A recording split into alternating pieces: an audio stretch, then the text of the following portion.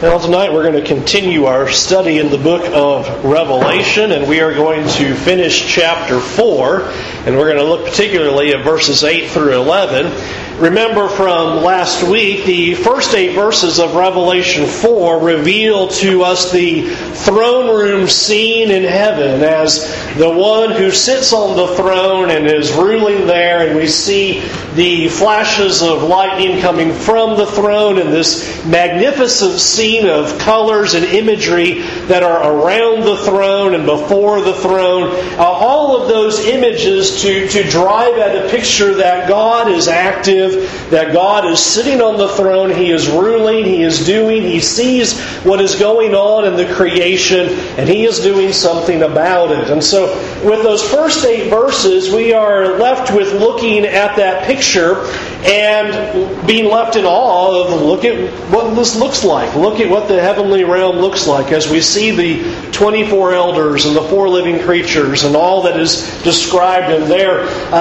majesty, as well as, shall we say, unusual pictures of who they are and what they're doing.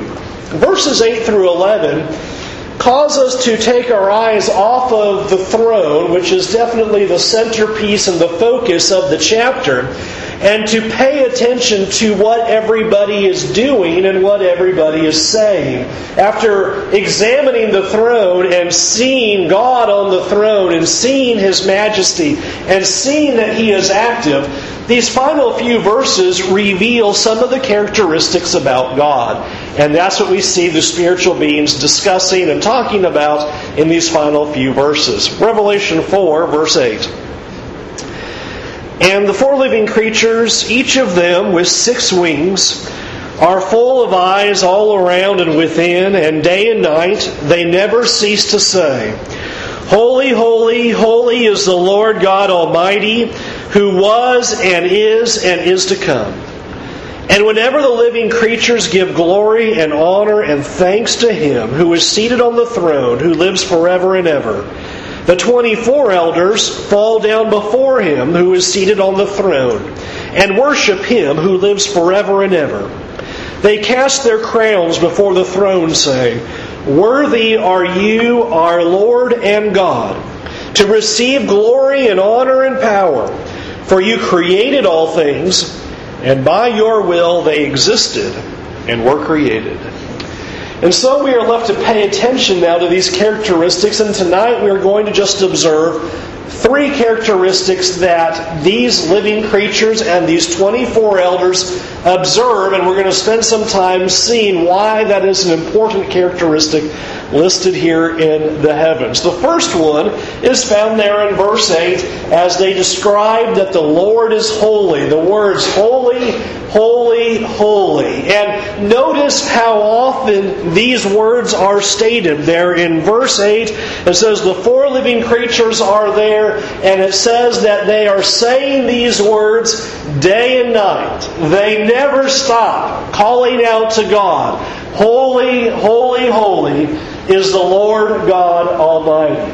I think that should be interesting to us that this is what is picked for us. And notice that it is stated in triplicate. You'll notice at times that the Scriptures will put things with a double repetition.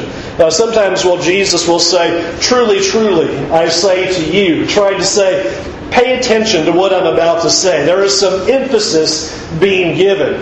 To put it into triplicate of this repetition suggests the infinite nature of whatever is being talked about. It's not just simply God is holy, nor is it just simply to say holy, holy, that is, pay attention that God is holy, but rather that we are talking about the infinite holiness of God. It is a superlative that is being placed upon Him.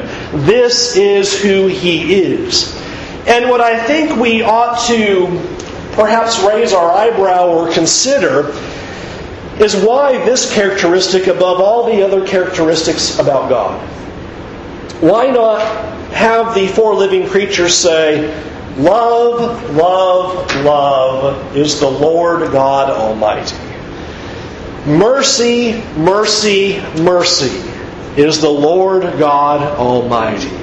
Grace, grace, grace is the Lord God Almighty. Or anger, anger, anger is the Lord God Almighty. Why this characteristic? Because this is the only characteristic that's put in the triplicate like this. There's no other description of God that is these kind of words, with the three descriptions put together like that in that kind of repetition. And so I think that is an interesting thing. Why holiness in terms of God?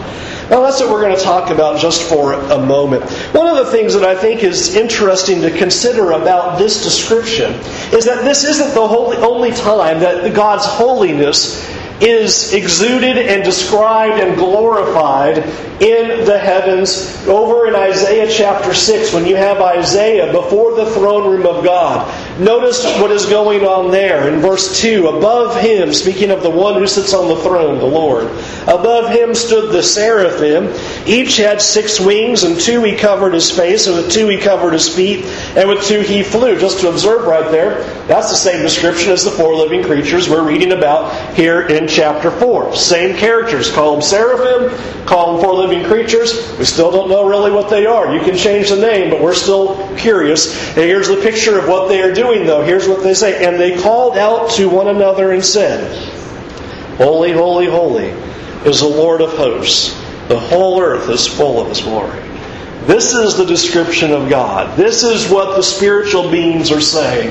And so we see it with Isaiah in the Old Testament as he in a vision is allowed to go into the throne room of God. Here John is in vision and he sees the same thing as he stands before the throne room of God, as the infinite then holiness of God is displayed.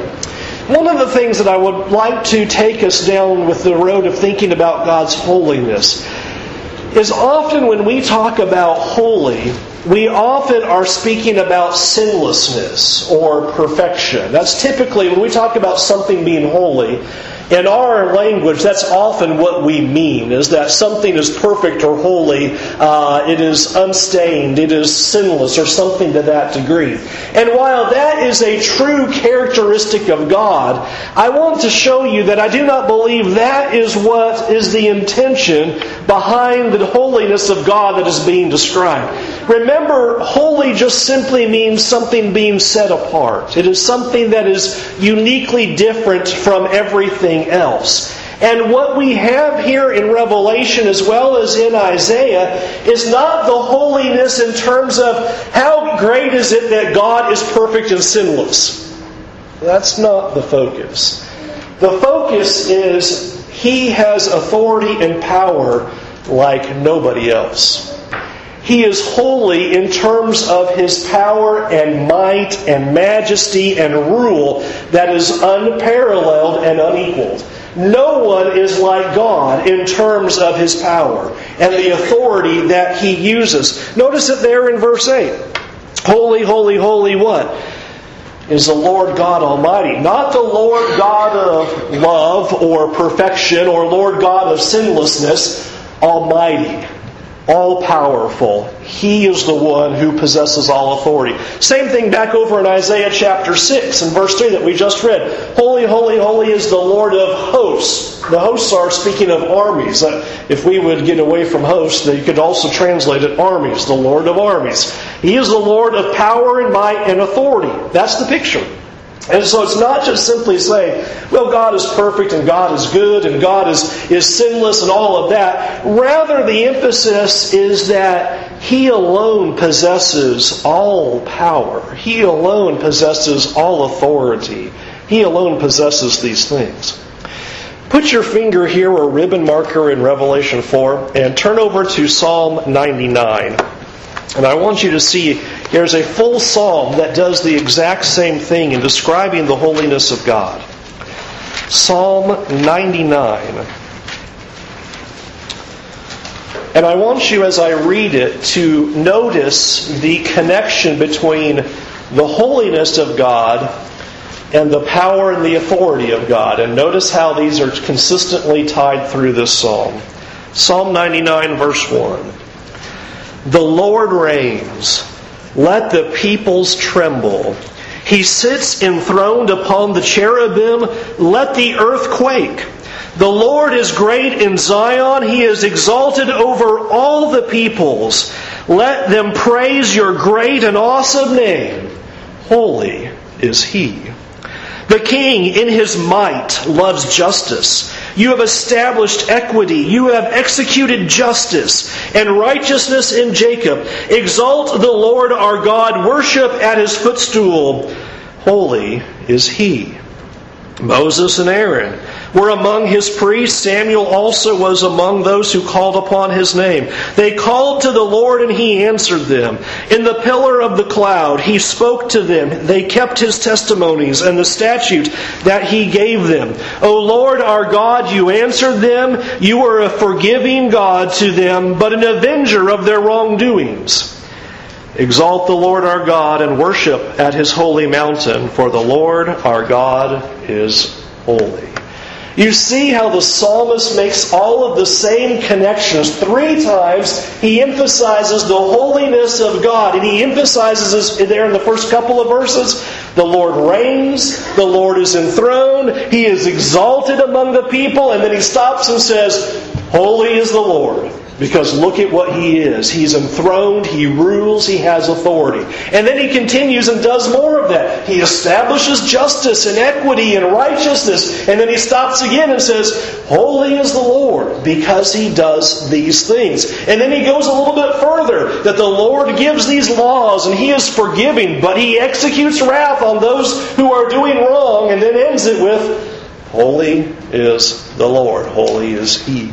And so I want you to see that that is the picture behind what the holiness is in Revelation, in Isaiah, also in the Psalms, that this is what it is driving at. That God is utterly separate from all other rulers, all other powers, all other authorities. He is the one in charge, and there is no one like Him.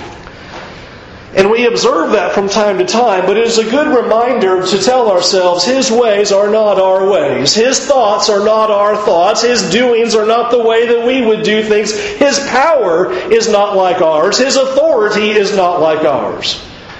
And that's what the spiritual beings are praising God for.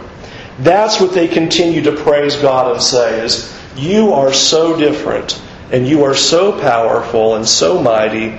And that power is so different from any powers that we see on the earth, any rulers that may ever come about, any authorities that ever may exist. Your power and your authority is far above and far different than anything we see on this earth. And so that's how the 4 living creatures are saying, day and night, without ceasing, constantly praising God for this quality and character that He has. Come back to Revelation chapter 4. Revelation chapter 4. The second quality that we see is also fascinating. Verse 9 tells us a little bit more. Whenever the living creatures give glory and honor and thanks to Him who is seated on the throne, who lives forever and ever. Stop right there. Whenever the 4 living creatures give the glory, honor, and thanks. Now, when's the whenever? How often is that? Day and night, never ceasing. Okay, so it's a very interesting whenever. How about all the time? That's always going on. So whenever the 4 living creatures are praising God for His holiness, which is constant, here's what else is happening. Verse 10. The 24 elders, now remember we saw them in our last lesson a few verses earlier in chapter 4. Remember, there is one seated on the throne in the middle. There are 24 thrones around the one who is seated on the throne. And on those thrones are 24 elders who are wearing robes in white, and they're wearing crowns. We observed last time that we're not terribly sure who they are. There is no explanation about the 24 elders in the book of Revelation. They're just stated as being there. And I just took it at face value with you and said, okay, there's some spiritual beings there, and we don't know anything about that. But we do know that they have authority, don't they? You're sitting on a throne and you're wearing a crown. That's a good indicator. You have some power, you have some authority, and so there they sit. There are 24 elders seated on thrones wearing crowns. When the 4 living creatures give glory and honor and thanks, verse 10, the 24 elders fall down before Him who is seated on the throne and worship Him who lives forever and ever. They cast their crowns before the throne, saying, Worthy are You, our Lord and God, to receive glory and honor and power, for you created all things, and by your will they existed and were created. So, as the four living creatures are praising God for His holiness, visualize the scene. Every time that happens, the 24 elders get off of their thrones. They get down on the ground and they throw their crown before the throne of God. That's a strange visualization, because I don't know how much time that I'd get winded. This must be spiritual beings here. You go pick your crown back up, stick it back on, sit on the throne, wait for the four living creatures to say, holy, holy, holy, and throw it back in again, get down, sit back down, do it again. It's a very amazing picture of here are the spiritual beings, and they are so focused on God that that's all they're doing. Think about there's nothing else going on. And they went over here and took a rest, and they went over here and had a conversation, or they decided to go do this or go do that. This is what they do. The living creatures praise God for His holiness, and the elders are always getting off of the throne and bowing before the one who is on the throne and casting their crown before Him. Why? Number 2, the Lord is worthy. The Lord is worthy. As the 24 elders cast their crowns, a picture of them showing that the Lord has all authority. It is a great symbolism that these that appear to have authority, because they are sitting on thrones and because they are wearing crowns, what are they doing? But showing their subjection to the one who sits on the throne. By getting off of their throne and kneeling before the one on the throne in the center and taking their crown off and casting it to the center, what are they saying? You're the one that has authority, not us. In fact, that was a frequent image in terms of the secular use of conquering nations. This is something that would happen. I can't think of his first name. Oh well, Baker Exegetical Commentary. Sorry, Mr. Osborne, I can't think of your first name. He says this: in the secular realm, it was common for petitioners to prostrate themselves before the king and kiss the garment. Lesser kings would lay their crowns before the emperor to show their submission to him. That was just what you did back in that day. If a nation conquered you and you were a ruler and they were a ruler and they won, guess what you did? You got off your throne and you bowed the knee and you took your crown off and showed they're the one in charge. And that is the picture that is being described. Only God has all authority. That's what the four living creatures are showing us in His holiness. The holiness of His power and authority. It is different from anybody else, anything else. It is far above anybody in His authority. And now the 24 elders are showing, and the Lord alone is worthy of worship. Only the Lord is worthy of worship. This would have been, I think, especially powerful in that first century day when you had the emperors of Rome declaring themselves, first declared of them once they died, and then later on as they lived, that they were Son of God. As they claimed divinity upon themselves, and as they would desire for people to worship them, here is a picture of, guess who is worthy of such of worship, who is worthy of such praise, who is worthy of this kind of honor? Nobody on earth. Only the Lord. And I think that is a powerful lesson for us to pay attention to, because no, we are not in a similar circumstance where we have a government that calls upon us to worship some human being. We thank God for that, and may that never change. That we can only worship God and none other. As we observed this morning, not all Christians had that ability in the past. And still even today, not all Christians have that right. But it reminds us of where our priority and where our attention must always be. The only thing we can worship in our lives is God and no one else. And we must not worship our idols that we have. No, we do not have idols of stone and wood. I am assured of that. But there are many things in this life, in this world, that we pay an awful lot of attention to, that we give priority, that should not receive such a priority. Only God is worthy of that kind of attention. Only God should receive our priority and our concern. And that's what you see going on in the heavenly places. We don't read about the 24 elders going, is there any way we can get a 10-minute water break around here? It's just kind of enough with the whole worship of God bit, That's all that matters. That's all that's going on. There's nothing else. The priority, the focus, all of the attention is on the one who sits on the throne. And it doesn't matter who else is around. It doesn't matter what else happens. And that must be our same focus. It doesn't matter what happens. It doesn't matter what we think is important. It doesn't matter what we acquire, what we lose. Whatever we think is so important to us is nothing in terms of our worship and our service to God. That must always be our priority and nothing else. And so often, the worship of God is last on the list. When we have the time, when it's convenient for us, when we care to do it, that's when we will put our focus on God. I'll get around to praying when I have a chance. I'll read the Word of God, and maybe sometime. The priority is never on God. The priority is always on everything else in this world, and then we will get to God if we have time today. Maybe I'll have some time tonight for God, or maybe tomorrow. The priority is never God. We pay attention to everything else as if those things were important. And here is a picture of the throne scene saying, there's nothing important except worshiping God. There is nothing that has a priority except praising God.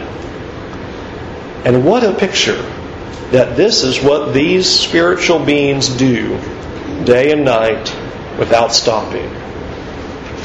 Wow. And God is worthy of that. Does that take you back for a minute? Just stop. God deserves that. We often look at our worship to God as if that's some kind of bonus points to God. God's going to be really happy with me. Because, I really put in some extra time this week. He's going to be happy that I was here Sunday morning and Sunday night. As if that gives us an extra check mark on the book. Or, I was ready for Bible class, or I studied, or I led a song, or I preached a sermon. As if that's some sort of, brownie point before God. God deserves it. He's worthy of it. This is not something that we step back and can pat ourselves on the back of, wasn't that good of us that we were doing that? It's what should have been done. And we are wrong for neglecting the worship of God. What a picture of the throne room, of what everybody does is focus on the throne and focus on who He is and why He is worthy. And they sing those praises to Him who sits on the throne. Verse 11 tells us, number 3 in His characteristic of why He is worthy. Verse 11, because He is the Creator. He is worthy because He has created all things. This is a very simple, logical thought process. If He created everything, then He deserves worship. That's just kind of what verse 11 lays out. Lord, You have all authority, You have all power, You have all might, and You are worthy of worship because You created everything. And that's why everything worships You. And that's why you will read phrases like, every knee will bow, and you read phrases like all the creation being in subjection, because God created everything, and therefore everybody must submit to Him. Everybody must worship Him. And so that is the picture that is laid before us, is God is worthy because He made you and He made me. You are here because of God. You are here with a purpose to praise and worship God. Did you know that our purpose in this world is not to do the very best you can and make some name of yourself and be sure to make a lot of money, acquire a lot of possessions, and make sure you die with more than your neighbor. That's not why you're here. You're not here to acquire more things. You're not here to make the best of yourself. That's what's really very strange, what's going on in religion today. That religion is being turned into making you a better you. Friends, worship's not about you. It's about God. And it is about a sole central focus on God and no one else. We have some great tangible benefits that because of God we have better lives as we conform to the image of His Son. But we're not here as if this is some great self-help book to change us into some good people that we could pat ourselves on the back because aren't we better than everybody else? That's just not what this is about. This is all about God. We are here for God. That's why we exist. God made everything for Him. He doesn't need us. Can you imagine, God sitting around one day after, how long do you want to say eternity's gone by before He decides to create us? Billions upon billions, multiplied exponentially by billions. How long did eternity go by, before you know what? We're getting bored up here. We ought to make some humans. You think that's how that ran? No. Not in the slightest. He's complete and perfect before the foundations of the world. We exist for Him. We exist to serve Him. Our purpose is to worship Him and serve Him, to do as He asks. And we do that, and He's worthy of that, and He deserves it, as they point out, because you created all things. You created everything. And then He adds to that at the very end of verse 11, and you sustain all things. By your will they existed, and they're created. The Expositor's Bible Commentary pointed out the rendering could very well be this way. Because of your will, they continually exist and come into being. The point is, all of this continues to exist because of God's will. At a moment's notice, He could shut all of this down, and it's the end. He has that power and that authority. We think we're in control. We think we're in charge, as if we've got all of this about ourselves. Wrong. God's in charge. God is ruling. He created all things, and He sustains all things by His will. And I believe that verse 11 is driving at for us then a bit of thanksgiving. Because it's by God's will we are here. It's by God's will any of this was ever in existence. And we are thankful to God that we have the opportunity to serve and worship such a great God as He. And that's the picture that the 24 elders leave us with. Is He is worthy of our praise. He is worthy of our service. He deserves that of every bit of us, our very being, our very lives. So what I want to conclude with is just two thoughts for tonight.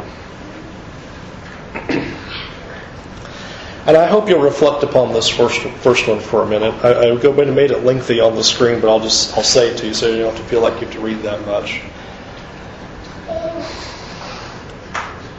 If we're not interested or enjoy praising God and worshiping God now,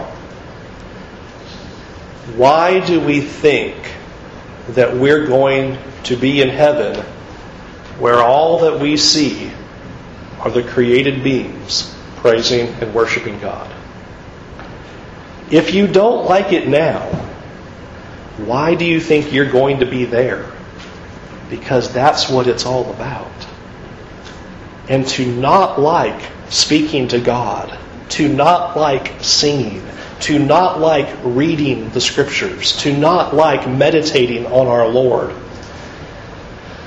I don't know what to tell you, except if you don't like it now, you're not going to be there because He's not going to have you there not liking it. If that's not what you want to do, if that's not what you want to be doing, if that's not where you want to be and do it for eternity, that's not where you're going to be. And for us to despise worship, to despise serving, to despise prayer, to not enjoy worship, that is a very big problem. because that's what heaven is. We have this idea, it's always fun to, we kid, and I know we're kidding, but we need to make sure we know we're kidding. That, heaven is not that you can play tennis and not pull a hamstring, or, you can shop and your credit card never maxes out, or, we have all these kind of crazy sayings about, heaven's going to be, football 24/7, the Chargers will always win every game. That's got to be heaven, because that'll never happen here. That's what we do. We picture heaven in some way that it's about us again. It's not about us. Heaven is completely about God. And it's about the privilege of the opportunity to be before the one who sits on the throne and give Him the praise that He deserves. The opportunity to be there and to be allowed to bend our knee before Him face to face and say, "You are worthy, and holy, holy, holy is the Lord God Almighty." That will be great. Number 2, because He's holy, we have to submit. He has all authority, all rule, and all power, unparalleled and unequaled. Will you not serve Him? This is your opportunity tonight to turn away from your sins and serve Him fully. Give your life to Jesus completely. Serve Him with all of your heart. Submit to Him completely. He is the Lord and He has all authority. Whether we like it or not, He created us and He has charge over everything. And we can bend the knee now and submit to His will and serve Him and worship Him. And He says if we faithfully do that, we have the promise of a crown of eternal life. If we choose not to, He tells us, "I'll make you bend the knee at judgment. You will bow, but you will not spend your eternity with God. You will be separated eternally in punishment." Make the choice now to submit today. And I pray that we will be ignited by the picture of His holiness, that we will serve Him because He deserves it of us, not that we're doing God any favors. We pray that you come forward this very evening to serve Him. If you are ready to be baptized for the forgiveness of your sins, the water is ready, everything is prepared. Won't you come while we stand and while we sing?